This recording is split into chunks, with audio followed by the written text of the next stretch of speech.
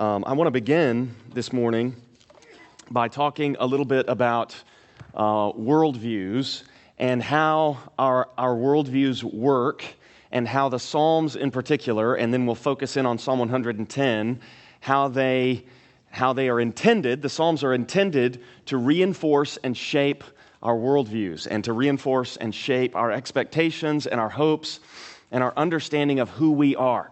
So to get at this, I want to tell you about this news article that I recently read. I didn't bring it with me, but it would be easy to find. The title was something like, "Dating Columnist Reveals How Sex and the City Ruined Her Life." So this was a woman who was a dating columnist. And, I didn't watch the show Sex and the City, but I found this article fascinating. And what she was discussing in this article was the way that as a young woman, just out of college, she moved to New York City and she patterned her life after the main character of that show, Sex and the City. So the main character of that show, I learned from this article, was a dating columnist. This woman became a dating columnist. And then you can just fill in all the details. What this woman understood as success, what this woman understood as the glamorous life, what this woman understood as a successful date or the kind of man that she wanted to date. Everything about her value system, her understanding of her purpose in life, all of that was informed by this show, Sex and the City. And it's tragic. It is so sad that she now says, she's now in her late 30s, early 40s, this woman, and she now says, it would have been so much better for me to get married and stay married.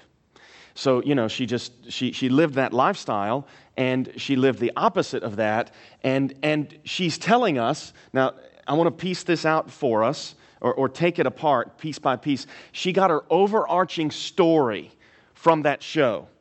Now, her story from the show, it didn't go all the way back to the beginning, but it was nevertheless a sort of master-controlling narrative that informed her life, and she derived it from that show.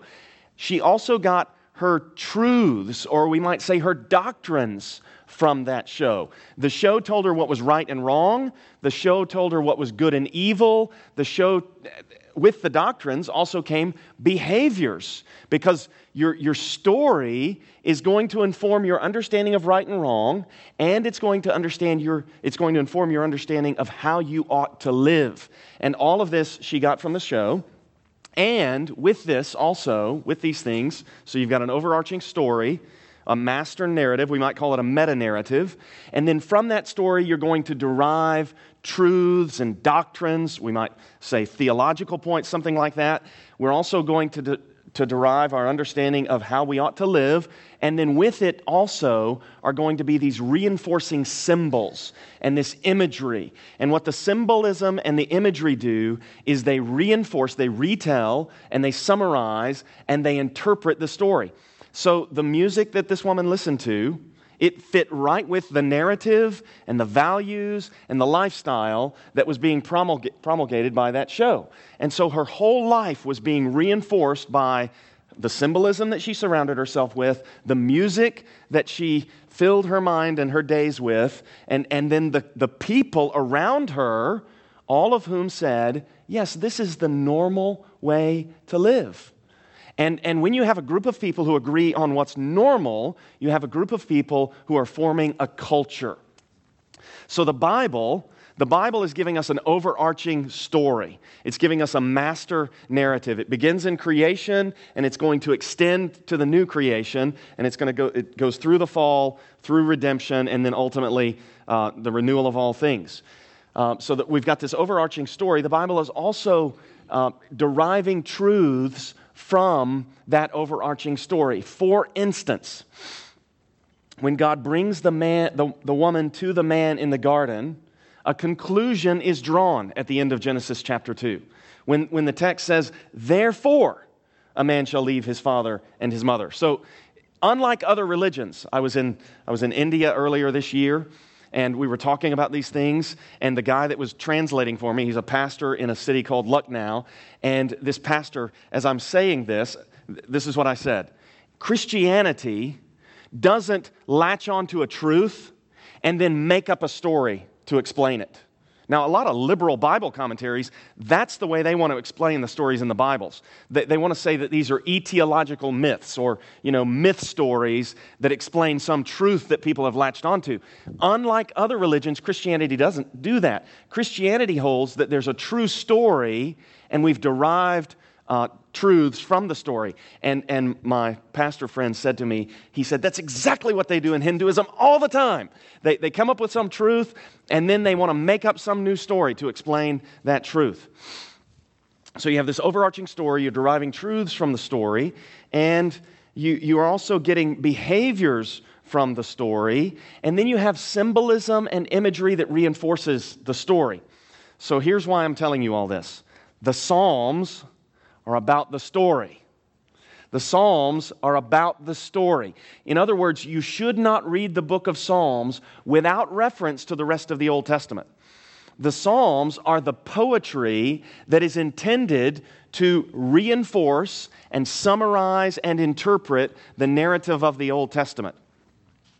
Okay, so I want to take you to, before we dive into Psalm 110, I want to take you briefly to two passages that I think set us up to see what is happening in Psalm 110.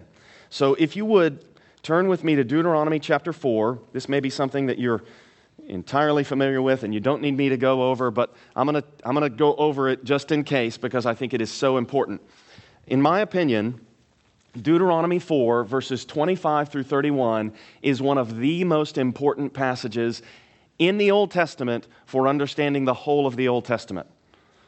Moses says to Israel here, when you father children and children's children and have grown old in the land, if you act corruptly by making a carved image in the form of anything and by doing what is evil in the sight of Yahweh your God so as to provoke him to anger, I call heaven and earth to witness against you today that you will soon utterly perish from the land that you are going over the Jordan to possess. So let's just get the context of this. The people of Israel are encamped on the plains of Moab. They're about to cross the Jordan River to take the land of promise. And Moses tells them, if you go into that land and you start committing idolatry, you're going to be driven out of the land. You're going to get exiled from the land.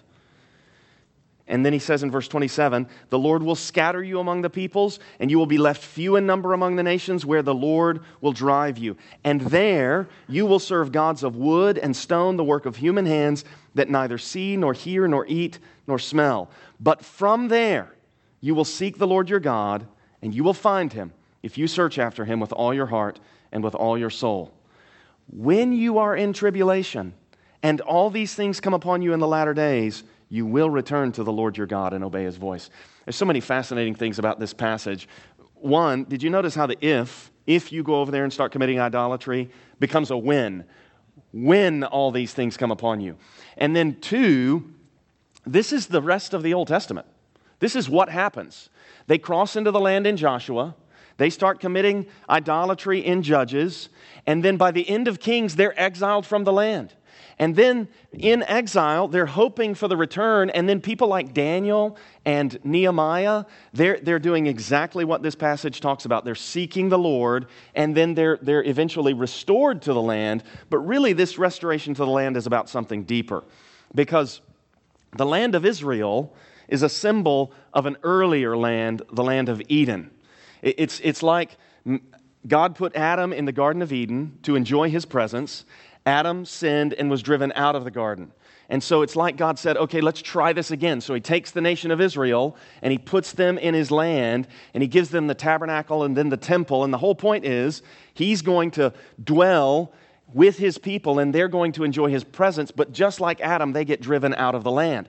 And now in the book of Ezra, we narrate how they come back to the land of promise, but they don't get back to the land of Eden. That awaits the coming of Christ. So it's like we've got two exiles, an exile from Eden and then an exile from the land of promise. We've got one historical return from exile back to the land of promise, but we're waiting on the ultimate return from exile, which will be when the New Jerusalem comes down from God out of heaven and God's people live in God's presence and enjoy his glory forever. So that's the big story of the Bible. And what I'm I'm going to skip the other passage and we're going to go to the Psalms. What I want to show you is how the Psalms are retelling that story. So we're going to pick this up at the end of Psalm 106. You're probably aware, I was listening to your pastor on the way here this morning, and I was thinking to myself, this is a well-taught church. So I'm assuming that you guys are very familiar with the Psalms. And so you're probably aware that the Psalms are divided into 5 books, and at the end of each book, there's a doxology. And I would suggest to you, and I'm not the only person saying these kinds of things, but I would suggest to you that there's a kind of impressionistic storyline that moves through the Psalms. So you start with the life of David, and David is suffering all through book 1, and then at the end of book 1, 37 of the first 41 Psalms are Psalms of David, and then the first Psalms of book 2 are Psalms of the sons of Korah. The sons of Korah were put in the charge of the worship of God at the tabernacle after the ark rested there. So David put these guys over the ark. David brought the ark into Jerusalem once he had become king. And so I think this creates the impression that David he's been persecuted by Saul, and now he's become king, and he's installed as king. And then at the end of book 2, the last words of Psalm 72 are, the prayers of David, the son of Jesse, are ended. That's Psalm 72, verse 20. The prayers of David, the son of Jesse, are ended. That doesn't mean there aren't more Psalms of David later, but I think it creates the impression that now we're done with the historical David. Another feature, another factor of this is, you know, those historical superscriptions that tell us about where this particular psalm fit in David's life, like when he fled from Absalom, his son, something like that, Psalm 3:1. Those are largely, in fact, 12 of the 13 of them are in books 1 and 2, Psalms 1 through 72. So it creates the impression that when we move into book 3, Psalms 73 through 89, we're now in the lives of David's sons, and Psalm 89 reads as though the temple has been destroyed. So I would suggest to you that the Psalter is largely tracking with the history of Israel once David becomes king. It's loose, it's impressionistic, it's not like a history book, it's poetry, but nevertheless it creates this impression. And it's interesting, in Psalm 89, there's this plea that God, he's saying, Lord, you made this covenant with David, your servant, and now you've cast him off and rejected him. Where is your steadfast love that you swore to David? And it's almost as though, with the destruction of Jerusalem and the burning down of the temple, it's almost as though the Davidic covenant is in danger of being nullified. And we've been in this kind of situation before, back in the book of Exodus and Numbers, when God said to Moses, Moses, I'm going to destroy Israel and start over with you. And you may remember that on those occasions, Moses interceded and said, no, Lord, don't do that. Have concern for the glory of your name. What will they think about you down in Egypt? Don't do this to your people. And the Lord relents. Well, after Psalm 89, that looks like the Davidic covenant is going to be nullified, there's a prayer of Moses, the man of God, in Psalm 90. And he prays the very things in Psalm 90, verses 12 and 13, that he had prayed in Exodus 32, verse 13 and 14. Have mercy. Relent from your burning anger. Same kinds of things. And then look at Psalm 106. At the end of Psalm 106, so here's what I'm suggesting. It's as though the people have been exiled from the land at this point. And look at what they pray at the end of Psalm 106.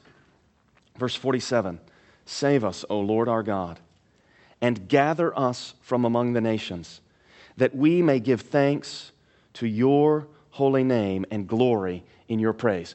So I'm suggesting to you that this prayer is prayed from the perspective of those who have been driven out of the land as a result of what Moses prophesied in Deuteronomy 4. You go into the land, you commit idolatry, God's going to drive you into exile. And now in exile, they're calling on the Lord, save us and gather us in from the nations that you scattered us to. Now look at Psalm 107, the beginning of book 5, and look at verse 2. Let the redeemed of the Lord say so, whom he has redeemed from trouble and gathered in from the lands, from the east and from the west, from the north and from the south. I think that these two psalms are set right next to one another on purpose. And the impression that this creates is, we got exiled from the land, we sought the Lord, just like Moses said we should, and now book 5 of the Psalter is written as though the hoped-for future redemption that will result in a return not merely to the historical land of promise, but to God's presence in Eden, that is now underway. That is now what I'm suggesting to you, that book 5 is written from the perspective of the future redemption that Israel is hoping for. Let the redeemed of the Lord say so, whom he has redeemed from trouble and gathered in from the lands, from the east and from the west, from the north and from the south. And then there's this summary of the mighty acts of God on behalf of God's people that continues through Psalm 107. In Psalm 108 is a fascinating psalm. This is a psalm of David, okay? So I take these superscriptions. Jesus endorsed these superscriptions. Jesus attributed the psalms that are attributed to David as though he wrote them. And so I think that's what happened. So this is a psalm that David wrote. But verses 1 through 5 are essentially Psalm 57, verses 7 through 11, which is also a psalm of David. And then verses 6 through 13 are basically Psalm 60, verses 5 through 12, with only minor changes, which is also a psalm of David. So you've got these two psalms from David's life, Psalm 57 and Psalm 60. And what David does is he takes the end of the first one, Psalm 57, and the end of the second one, Psalm 60, and he puts them together in Psalm 108 to form a new psalm. And here's what I would propose is the reason he does this. David understands himself to be a type of the one to come. David understands what happened to me is what's going to happen to the king that God promised to raise up from my line. So David understands the king that God has promised to raise up from my line, the kinds of things that happened to Joseph. Remember, Joseph got these dreams where the Lord was telling him, your brothers and your father and mother, they're going to bow down to you. And then his brothers, they persecute him. They sell him into slavery. But then after a long period of suffering, eventually Joseph is exalted as Lord. And sure enough, his brothers come and bow down to him. And then Moses.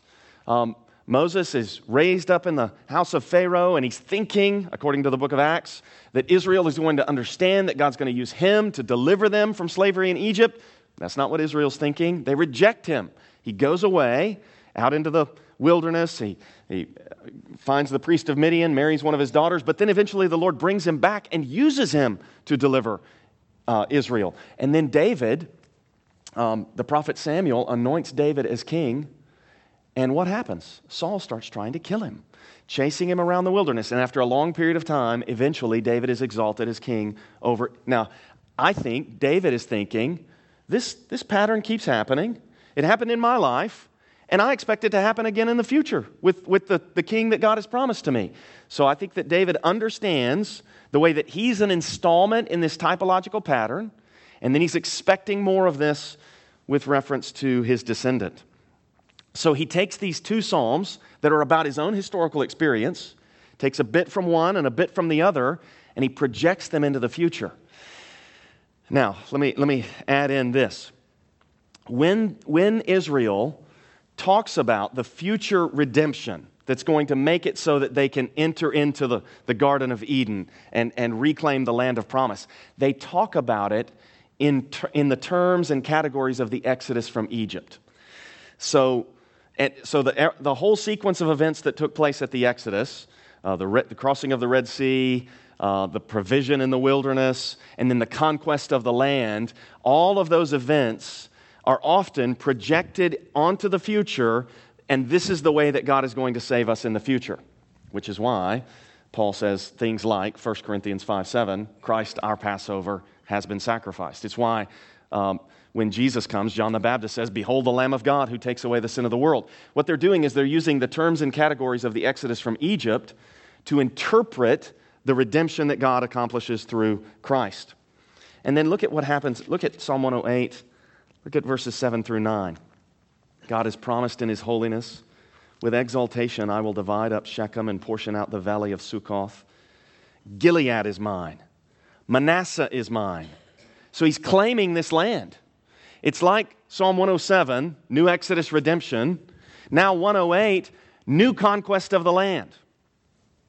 And then Psalm 109 is a prayer of imprecation. I don't remember the exact wording, but C.S. Lewis had awful things to say about this psalm. He said it was nasty, that there's such a vindictive and hateful spirit in this psalm.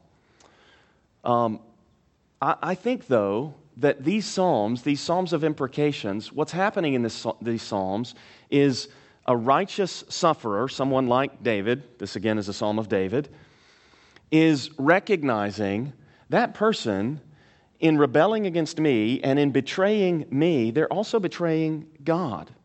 And that treachery cannot go unpunished. And so they're asking God to bring His righteousness to bear for the good of the world and for the good of that person. And what's interesting about this psalm, this prayer of imprecation, is that much of it is addressed about a particular adversary. Verse 6, appoint a wicked man against him. Let an accuser stand at his right hand. When he is tried, let him come forth guilty.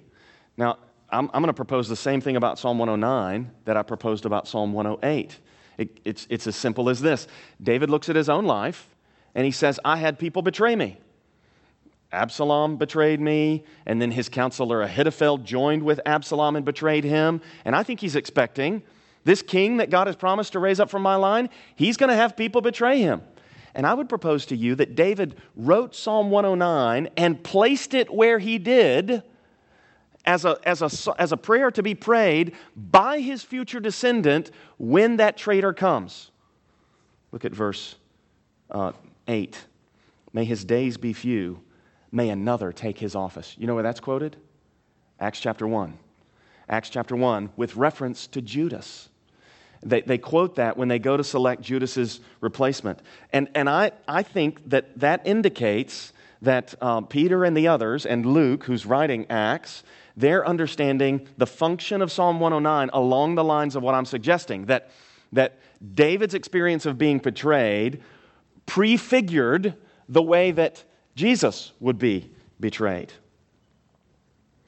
And that brings us to Psalm 110. Now, Psalm 110 is the most quoted psalm in the New Testament. Psalm 110 is strategically placed. So before we dive into Psalm 110, I'm just going to make an assertion about it, and then I want to show you what ripples out from it through the rest of Book 5 of the Psalter. So the assertion that I want to make about Psalm 110 is that this psalm is about the future conquest of the future king from David's line, the king promised in 2 Samuel chapter 7. This psalm is about the hope of Israel. Now watch what ripples out from this. Psalms 111 through 117, really 118, are often referred to as the Hallel Psalms because they begin and end in English with praise the Lord, which in Hebrew is hallelujah. So it's like Psalm 110 happens, and then these hallelujahs start ringing through Psalms 111 through 117. And then look at 118.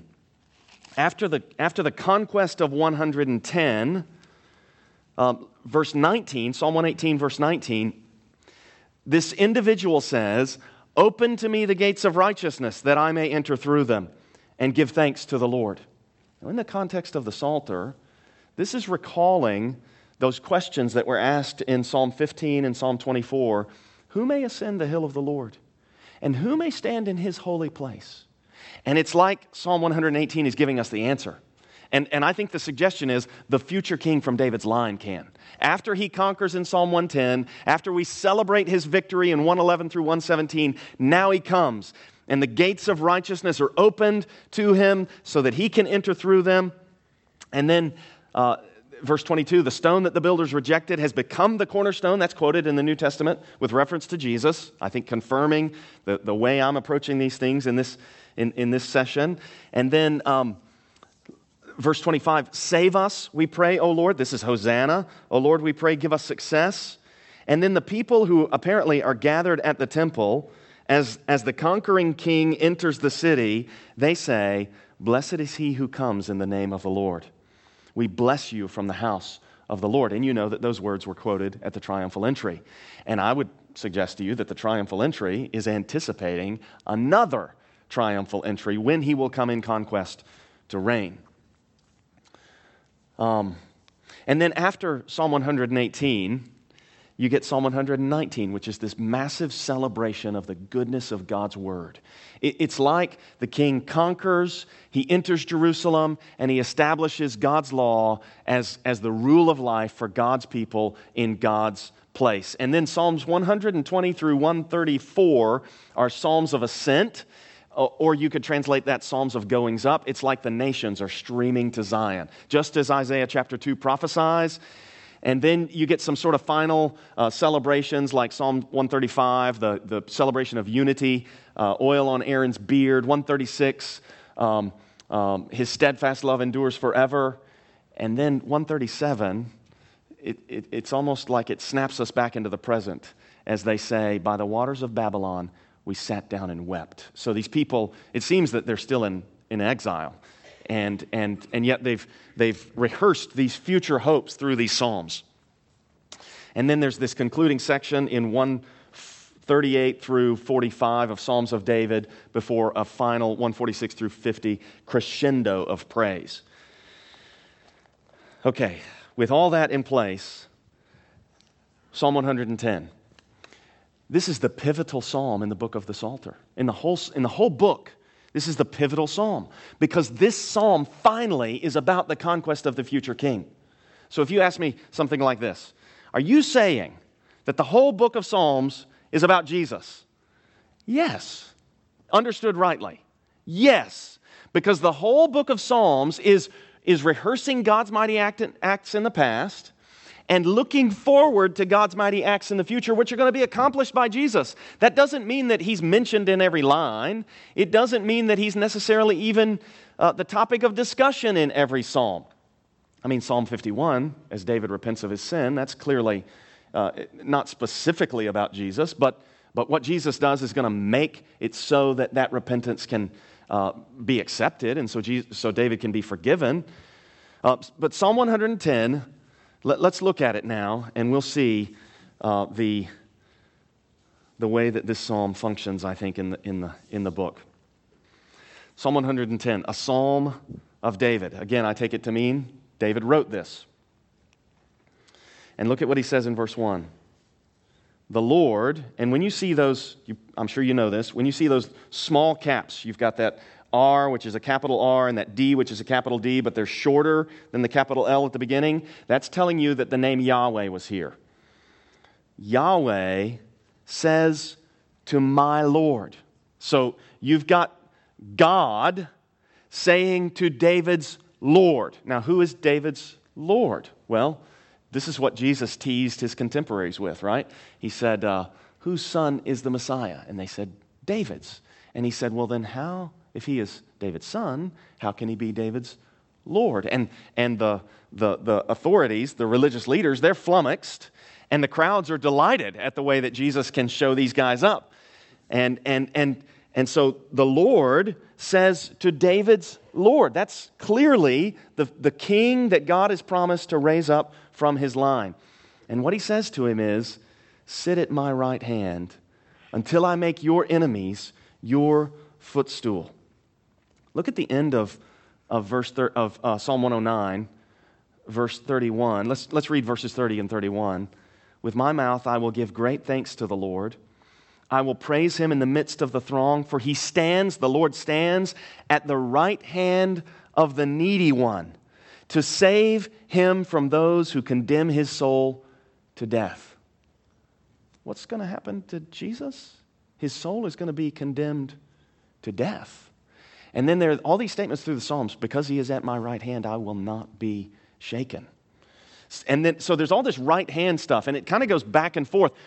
David says in Psalm 16, and then that's quoted with reference to Jesus in the New Testament, because he is at my right hand, God is at my right hand, and now the Lord is saying to David, you sit at my right hand until I make your enemies your footstool. Look at the end of 108:13. With God we shall do valiantly. It is He who will tread down our foes. So the enemies are going to be underfoot. Is there a place in the Bible that talks about somebody who's going to conquer by giving a head wound that seems to result in a heel wound? Yeah, Genesis 3:15. I think this, until I make your enemies your footstool, is a very subtle allusion to that original promise in Genesis 3:15. Verse 2. Note how in verse 1 it's the Lord speaking. You see the quotation marks? After the Lord says to my Lord, then you've got a colon, and then quotation marks, and this is what the Lord says to the king from David's line. Now, David seems to speak.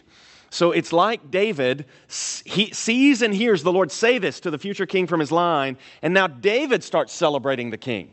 It's sort of like the way that if you're a sports fan like I am, and you see a great play made on television, or if you're at the game, and you start talking to the people. You know, you start cheering them on. You start celebrating what's just happened, maybe in response to a sportscaster or something saying, this is the greatest play I've ever seen. And then you start talking to the players on the screen or on the field, you know. That's kind of what's happening here, where the Lord makes this astonishing declaration. Sit at my right hand until I make your enemies your footstool. And then David starts cheering on the future king from his line in verse 2. The Lord sends forth from Zion your mighty scepter. Rule in the midst of your enemies. Now, what I want to invite you to do is activate your awareness of the Psalms. And you think to yourself, where do I have reference in the Psalms to Zion, God's holy hill, and to one ruling, let's say, with a rod of iron? I mean, I'm telling you what it is, right? So this is Psalm 2. The promise in Psalm 2, you've got the nations raging in 2:1-3, and then 2:4, the one who sits in the heavens laughs. So now the one seated in the heavens, God, is saying to the one, he says in 2:5, as for me, I have installed my king on Zion, my holy hill.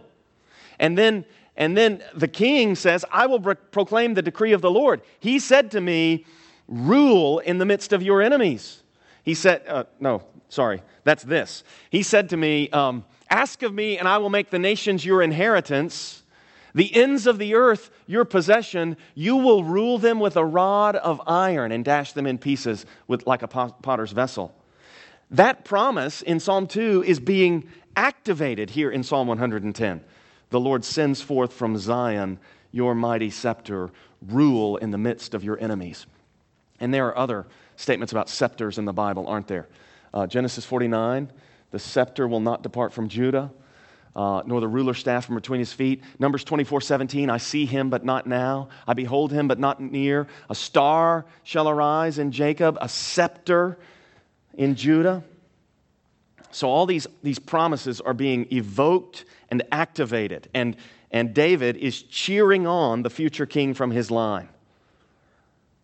Verse 3. Your people will offer themselves freely on the day of your power. I think what David is saying here comes down to something like this. We are not going to need a draft. Nobody is going to be conscripted into the service of Jesus. Your people will offer themselves freely on the day of your power. I think what David is saying is, unlike every other human ruler, I mean, think of David himself. David had apparently attracted to himself people from other nations, people like Uriah the Hittite. I mean, have you thought about this? This guy Uriah the Hittite, he was a Hittite who had become one of the mighty men of David. And then we know what David did to him. That's the kind of thing, that episode is the kind of thing that creates cynicism. It's the kind of thing that creates reluctance to serve. Why would I want to serve that guy? Did you see the way that he treated those people? Why would I risk my life to defend him and his kingdom? And there will be none of that with the Lord Jesus. With the Lord Jesus, we can have this unhindered, unrestrained, wholehearted giving of ourselves. Literally what this says is something like, your people will make themselves free will offerings on the day of your power. So we will take our lives and we will make ourselves free will offerings. Not compelled, not required, not commanded. Here, take it. My whole life is a free will offering for you.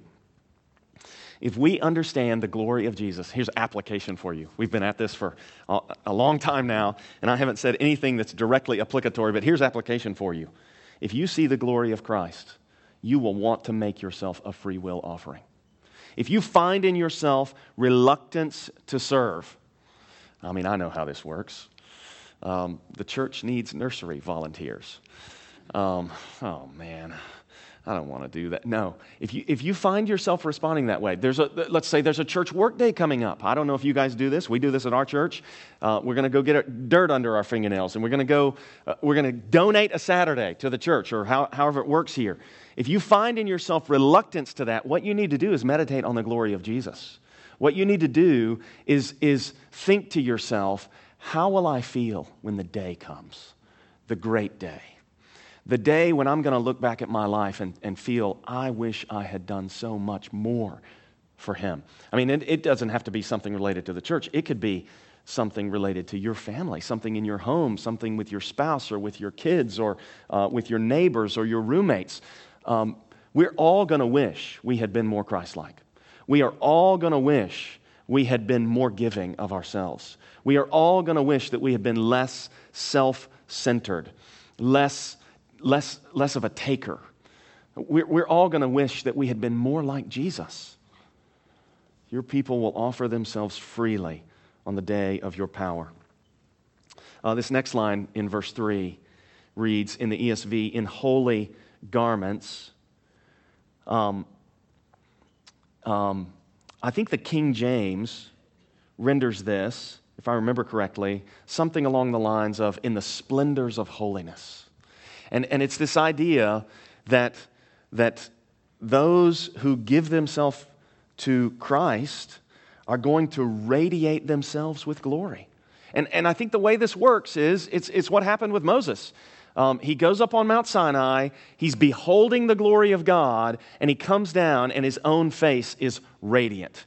And Psalm 34 elaborates on this, and it says, those who look to him are radiant. And Paul, over in Thessalonians, he says something like, may our God make you worthy of his calling, and may he fulfill every work of faith and every resolve for good, so that the name of our Lord Jesus may be glorified in you, and you in him. Those are words that are strange to me. We're going to be glorified in Jesus?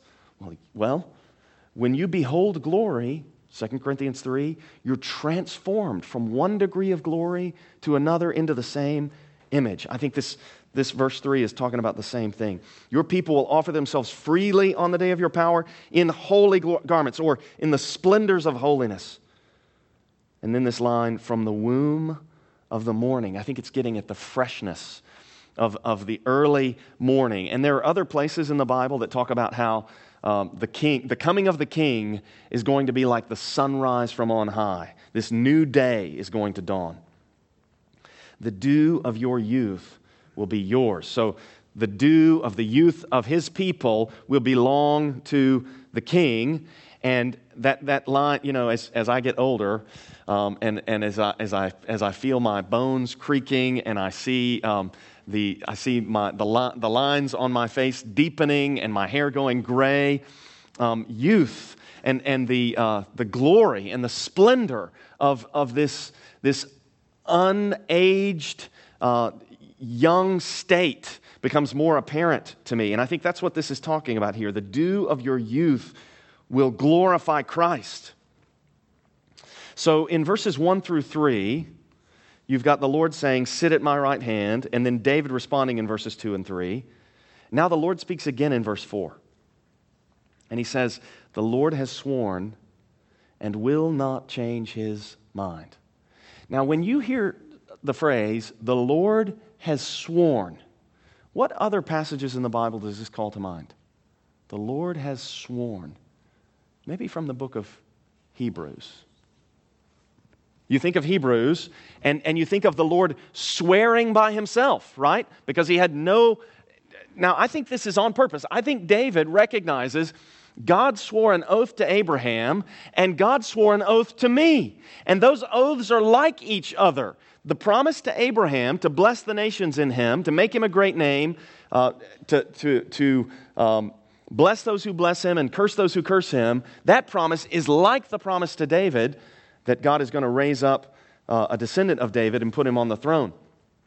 And also, that particular, the incident in Genesis 15 with the smoking fire pot moving through the pieces is right after the incident with Melchizedek in Genesis 14. So I think that contextual understanding of Genesis 14 and 15 is informing Psalm 110 verse 4, as David says, the Lord has sworn and will not change his mind. You are a priest forever after the order of Melchizedek. You'll remember that Melchizedek was both a king and a priest. God put Adam in the garden, and he said, let them have dominion, let them rule. That's kingly terminology. And he also, there are features of the narrative that indicate that Adam has priestly responsibilities. So I would suggest that even though Adam is not directly called a king and a priest, he exercises those roles. And then you've got this figure Melchizedek, who's both king and priest. And then the nation of Israel, remember what God said to Israel in Exodus 19? You will be to me a royal priesthood, a holy nation. There's supposed to be a kingdom of priests, a kingdom, royal, and priests. Well, Adam failed. Melchizedek eventually died. Israel failed. But now God brings forth this future king from David's line, and he makes him a king. Verse 1, sit at my right hand. And this priest according to the order of Melchizedek in verse 4. So I think what the author of Hebrews says about these verses is profoundly true. The author of Hebrews is correctly interpreting Psalm 110. Verse 5, the Lord is at your right hand. So here's that dynamic again. The Lord says to my Lord, verse 1, sit at my right hand. Now verse 5, the Lord is at your right hand. So I think the king is being addressed, and he's saying that God is at his right hand. He will shatter kings on the day of his wrath. Do you remember the warning in Psalm 2? Psalm 2, verses 10 through 12, therefore you kings be wise. Be warned, you rulers of the earth. Kiss the Son, lest he be angry, and you be destroyed in the way. The day has come. Verse 6, he will execute judgment among the nations, filling them with corpses. He will shatter chiefs over the wide earth. You see that footnote on the word chiefs?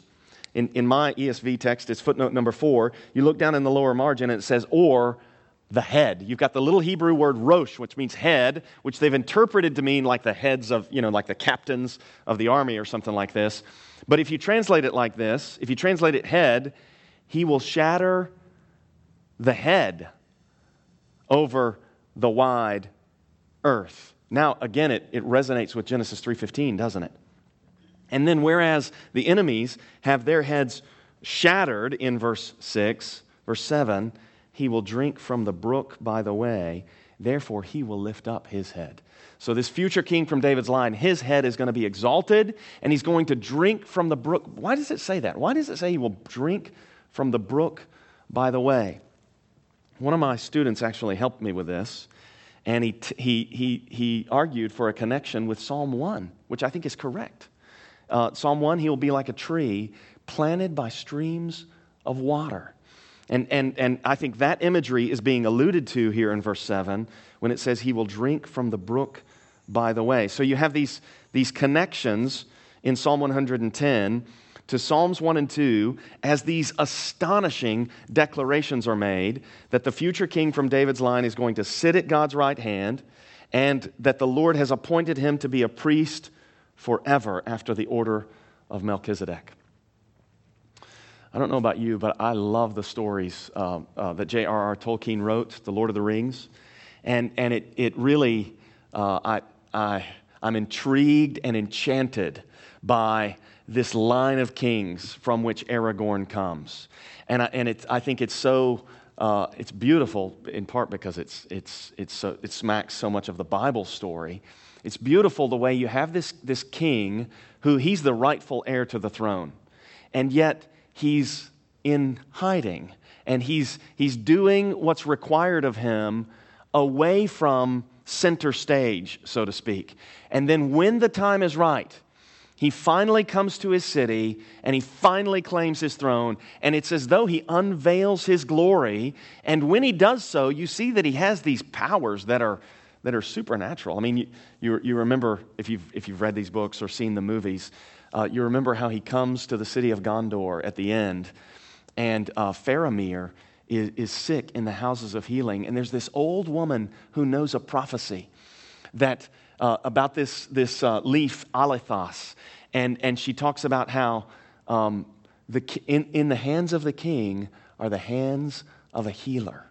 And then because he's needed in the city for this healing, Aragorn enters the city, and he takes this king's foil leaf, this Alethos, and as this happens, the lines of this ancient prophecy are being quoted. And then he heals Faramir, and he calls him. And when Faramir, when he comes awake, he says something. I should have brought the exact quote, but he says something along the lines of, "My king, you called me. I come." It's beautiful. And then the word runs through the city that the king has come with healing in his hands. I mean, this partakes of the Bible because in the Bible you have these poetic statements that are talking about this future king that's going to come, and when he comes, he's going to give, Revelation 22 talks about how the tree of life is going to be on both sides of this river that's going to come out from God's throne, and the leaves of the tree will be for the healing of the nations. So our story is not Sex and the City. You know, our values are not the ones promulgated in worldly culture. We don't live for those things. If you start thinking about this, you were made for the glory of God. And the same way you'd say, right tool for the right job, you know, you don't want to take a drill and try to use it as a hammer. It's not going to work. You're not going to be able to hammer something in with a drill. Wrong tool. Right job, wrong tool. When you figure out what you're for God's glory. When you figure out what your story is, we were made to be royal priests in a garden that we got kicked out of because of our sin, but we're hoping for the renewal of that garden through the work of David's Lord, the Lord Jesus, who died on the cross to seal the victory, and in response to which the hallelujahs ring as we're streaming, the nations are streaming home to Zion. We're on this pilgrimage. That's who we are. That's what we're for. And what happens is our thinking starts getting reconfigured. And we stop thinking things like, it sure would be nice if I could afford a BMW. Sure would be nice if I could build a bigger house. And we stop living for the wrong things. And we start reorienting ourselves and start thinking, no, I'm here for the glory of Christ. I'm here for God. I'm here to serve people. I'm not here to... Jesus did not come to be served, but to serve. That's what I'm about too. I'm not here to be served, but to serve. Let me pray for us and we'll conclude. Father, we thank you for your word. And Lord, we thank you for the way that it renews our minds. We pray that it would be effective. We pray that it would be living and active. We pray that it would divide soul and spirit, joint and marrow in us. And we pray, Lord, that you would help us to figure out who we are and what we're for. And we pray that you'd help us to be consistent in our living in the true story of the world, the Bible story. And Lord, we ask that you would capture our imagination by the King who will come on the white horse. And we pray that he would lay claim to our obedience and that we would be people who live under his authority. and who come when he calls. We love you and thank you for your word, and we pray that it would resonate all through our minds and hearts and inform us in every way. We ask in Christ's name. Amen.